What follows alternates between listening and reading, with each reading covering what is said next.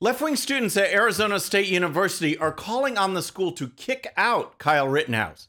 Jeans maker Levi Strauss is providing resources for those traumatized by the Rittenhouse verdict. Plus, a teacher who spoke out against critical race theory has been banned from school facilities. All that and more. I'm Bobby Eberle. This is the 13-Minute News Hour. And God bless the United States of America.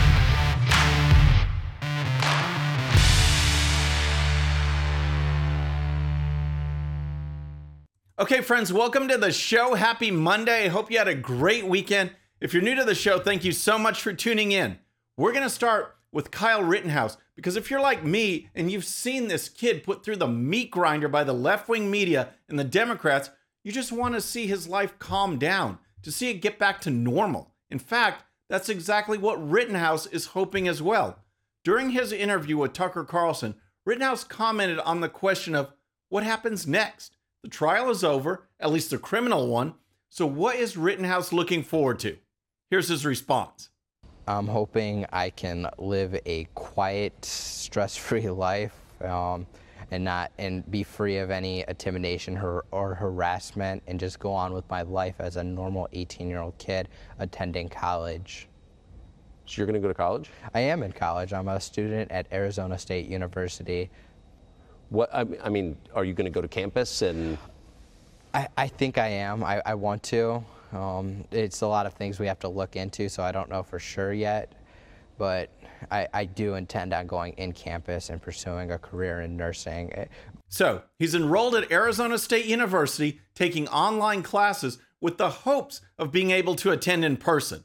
Carlson then asked Rittenhouse if he thinks that will be possible to live a normal, quiet life. Do you feel like your life's been destroyed by this? I feel my life has been extremely defamed by it. I don't think I would be able to go out and get a job and not have to deal with harassment. But I'm at a place now to where I have to have people with me, because people want to kill me just because I defended myself, and they're too ignorant to look at the facts of what happened. So that's Kyle Rittenhouse. And now that he just wants to live a normal life, to be a normal college student, left-wing student groups at Arizona State University are coming after him, saying the university should ban Rittenhouse from attending classes. Here's the story. The university's Students for Socialism, Students for Justice in Palestine, Multicultural Solidarity Coalition, and Micha de ASU are demanding that school officials withdraw Rittenhouse from the university and release a statement against him and white supremacy. Join us and rally against racist murderer Kyle Rittenhouse being permitted on our campus December 1st at 3:30 outside the Nelson Fine Arts Center on campus. Students for Socialism ASU tweeted Friday. The group, which describes itself as a socialist revolutionary Marxist club with the mission to end capitalism and fight for socialism, shared its demands in the tweet. Wow, what a fine collection. There's the Students for Socialism, Students for Justice in Palestine. I guess they don't have a regard for justice here in America, and a couple of other left-wing groups. It's interesting that Twitter allows the Students for Socialism to call Rittenhouse a racist murderer. Doesn't that violate Twitter's community guidelines? I checked this morning and the tweet is still up on Twitter. You can see it right here, and in that tweet, there are several images attached. One is a list of demands. Another is this picture. Once again, Rittenhouse is called a murderer, which I would think opens up ASU to some kind of major libel lawsuit. The list of demands states that Rittenhouse should be withdrawn from ASU. The group also calls for the university to release a statement condemning Rittenhouse and white supremacy, as well as reaffirming support for safe spaces on campus and defunding the campus police. The socialists also call on ASU to protect them from a violent, bloodthirsty murderer. This is just unreal. Across the country, we see leftists trying to shut down conservatives. Here, we have actual libel, and it's being allowed on Twitter and the ASU campus. I hope Kyle Rittenhouse gets the support he deserves and that ASU administrators step in and actually do their jobs. All right, next let's talk about Levi Strauss and their Rittenhouse grief counselor. But first, if you're new to the show or haven't subscribed yet, regardless of platform, just search out my name, hit that subscribe button, make sure notifications are turned on. That way you can follow the show and help us grow. Okay, let's talk about the Levi Strauss Company. You know, the one that makes blue jeans. This company, just like so many others, has been infected with wokeness. And now, following the Rittenhouse verdict, they are sponsoring a fireside chat for those who are traumatized over the verdict. The company's chief diversity, equity, and inclusion officer, Elizabeth Morrison, sent out an email to employees. And here's how it begins. With the news that Kyle Rittenhouse was not convicted in the shooting of 3 individuals, 2 of whom lost their lives during racial justice protests last year, this is a difficult day for many. Even just right there, the tone has already been set. The so-called good news, according to the way this email begins, would have been for Rittenhouse to be convicted. The fact that he was found not guilty, or not convicted as this email puts it, leads to a difficult day for many.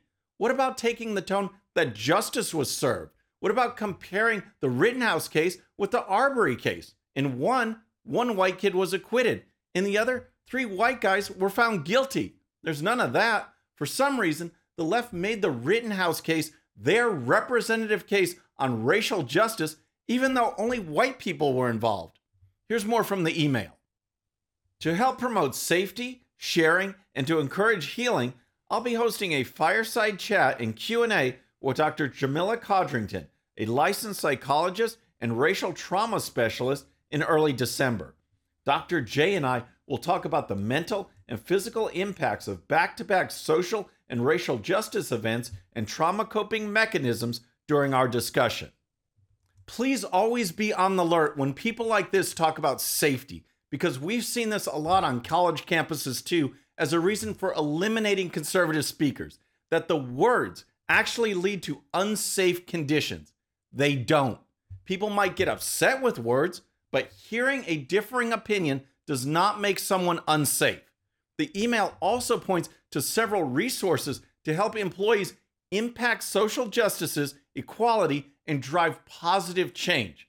Those resources focus on the issues of gun violence and reaching out to elected officials to lobby for common sense gun laws. So, in addition to trauma counseling, Levi Strauss is also providing links so that employees can now be gun control activists. Way to go, Levi Strauss. And what about all the employees who feel justice was served, who felt that the verdict was fair? Do you think any of them are actually allowed to express those feelings in this work environment? Let me know in the comments. All right, next let's talk about Tony Kinnett, who is a public school teacher in Indiana who has now been banned from school buildings and his school email. Why did this happen? Was he caught stealing? Was he being inappropriate with a child? Nope, none of the above. He spoke out and admitted what we all know, that yes, concepts of critical race theory are definitely being taught in schools. Here's the story. An Indianapolis public schools administrator who leaked student trainings infused with critical race theory was banned from school buildings and locked out of his email. I am currently banned from going to any IPS school building or hosting any professional developments, Tony Kinnett posted on Twitter, sharing a screenshot of his work email login. He confirmed that the actions came in response to the Daily Caller News Foundation report describing warnings he had received from human resources over his whistleblowing. This is incredible. As Kinnett noted on Twitter, he was told that he had to work from home because staff have clinical anxiety about working with him, and his crime is simply that he is speaking the truth. Here's Kinnett regarding what's really going on in the classroom. We do have critical race theory in how we teach. We tell our teachers to treat students differently based on color. We tell our students that every problem is a result of white men, and that everything Western civilization built is racist. Capitalism as a tool of white supremacy. Those are straight out of Kimberly Crenshaw's main points, verbatim in Critical Race Theory, the writings that formed the movement. This is in math, history, science, English, the arts, and it's not slowing down. Isn't it amazing that those on the left go out of their way to say that critical race theory doesn't exist and it's not being taught, when it's obvious that it is? Now, Kinnett is paying the price for exposing what's going on. During an interview earlier this month, Kenneth talked about how CRT gets taught even if it doesn't specifically show up in the curriculum. There's this very clever trick that a lot of administrators will pull. In education, there are two things that consist of learning. We have curriculum, which is what the students are learning, and then we have pedagogy, which is how it's taught. So we can officially tell parents, we're not teaching critical race theory. It's not in the Indiana academic standards. But all of a sudden, the classroom door shuts and the teacher starts teaching through a lens of this race essentialism that pits students against each other based on their color. That is just great stuff, and it shows parents need to be more involved. It's not enough to just look at a syllabus or review the curriculum. Parents need to talk to teachers and talk to their children to find out exactly what is going on. During the interview with Jesse Waters, Kenneth pointed to examples of actual assignments that kids have been given across the country that push these ideas that America is racist, that there are only oppressors and the oppressed, and it even extends to teaching math. And they don't do this in math, do they? They can't bring CRT into math, can they? Oh, they sure can. They sure can. Ethnomathematics is a huge thing that's coming to Indianapolis public schools. We just had a very large meeting about it, and there's actually a program that's being developed with Indiana University that would analyze how a teacher teaches, analyze the scores of the students, and then determine how racist a teacher is in teaching that math course. Ethnomathematics. Can you believe it? But this is what is going on at America's schools, maybe even in your children's schools. Please find out and get involved. All right, next, as Joe Biden's Build Back Better socialist legislation moves from the House to the Senate, what do the American people think of the plan? Recall that Biden's massive spending bill passed the House by a vote of 220 to 213 with no Republican support. How will the nearly $2 trillion bill do in the Senate? If public opinion is any guide, then not very well. Here's the story. President Joe Biden's $2 trillion Build Back Better spending plan does not enjoy majority support among likely voters who appear concerned the package of cash for everything from climate control to illegal immigrants will worsen the economy.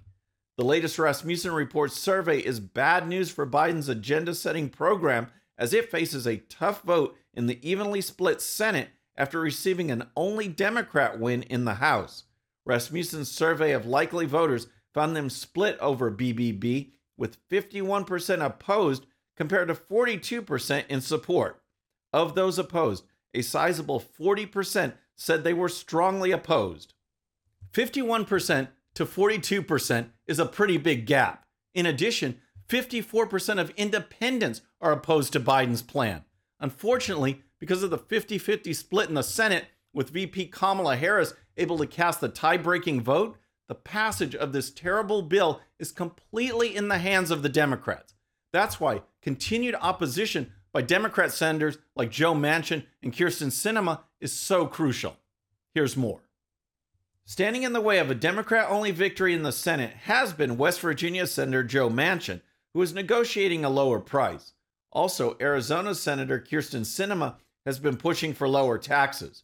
Rasmussen took note of the funding of illegal immigrants in BBB, which is opposed by West Virginia voters. West Virginia voters overwhelmingly oppose an amnesty provision for illegal immigrants in the Build Back Better legislation, bolstering Democrat Senator Joe Manchin's opposition to the measure, said the analysis. One of the prime reasons for opposition to the bill, as noted in the survey, is that respondents feel it'll be bad for the economy. They are certainly right about that. In addition, the bill is pushing policies that the federal government should not be doing, from the amnesty provisions to IRS spying to socialist Green New Deal plans that hurt American security and energy independence. This bill should be voted down without question. However, it's up to the Democrats, and even with Manchin and Sinema providing something of a check against the radical left, some kind of bill will likely be passed, and that is bad news for America. Friends, that's our show for today. I hope you enjoyed it, and don't forget, if you're new to the show or haven't subscribed yet, regardless of platform, just search out my name, hit that subscribe button, make sure notifications are turned on. That way you can follow the show and help us grow. Thank you so much for tuning in. Our next show is going to be Wednesday evening at the usual time, 6:30 p.m. Central. Until then, I'm Bobby Eberle. This is a 13-minute news hour.